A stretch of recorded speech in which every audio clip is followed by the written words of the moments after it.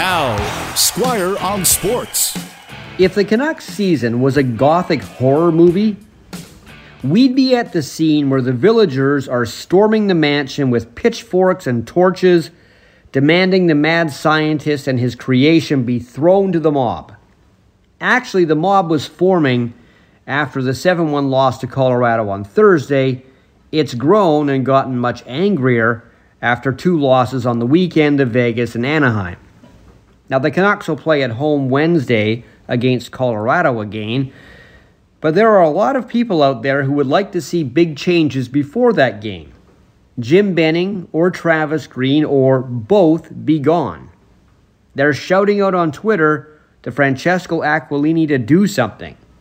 And maybe he will, but to do this, he'd have to sell the idea to the man who really owns the Vancouver Canucks. His father, Luigi Aquilini, who is the ultimate boss of everything the Aquilini family owns. After spending a season without any revenue from fans being allowed in the Rogers Arena, firing Benning and Green, for example, would mean eating 2 years of contracts for each of them.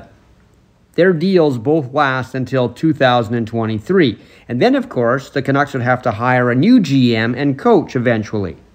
I'm not sure how big a hockey fan Luigi Aquilini is, but he is a very successful businessman. And in order to make such an expensive move, he would need to be convinced.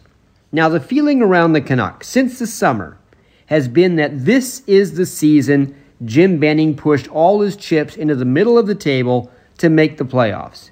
He brought in one of his favorite players, a guy he has coveted for a while, Oliver Ekman-Larsson, and Connor Garland.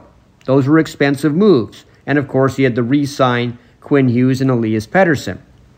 Now, the feeling has been if the Canucks don't make the playoffs after all of this, Benning will be gone next summer, because eating 1 year of a contract is less expensive than eating 2. Now, it's not out of the realm of possibility that ownership is forced to move soon, but a lot of thought would have to be put into that, and you'd have to be prepared to spend a lot of money in a short period of time. Squire on Sports on 980 CKNW.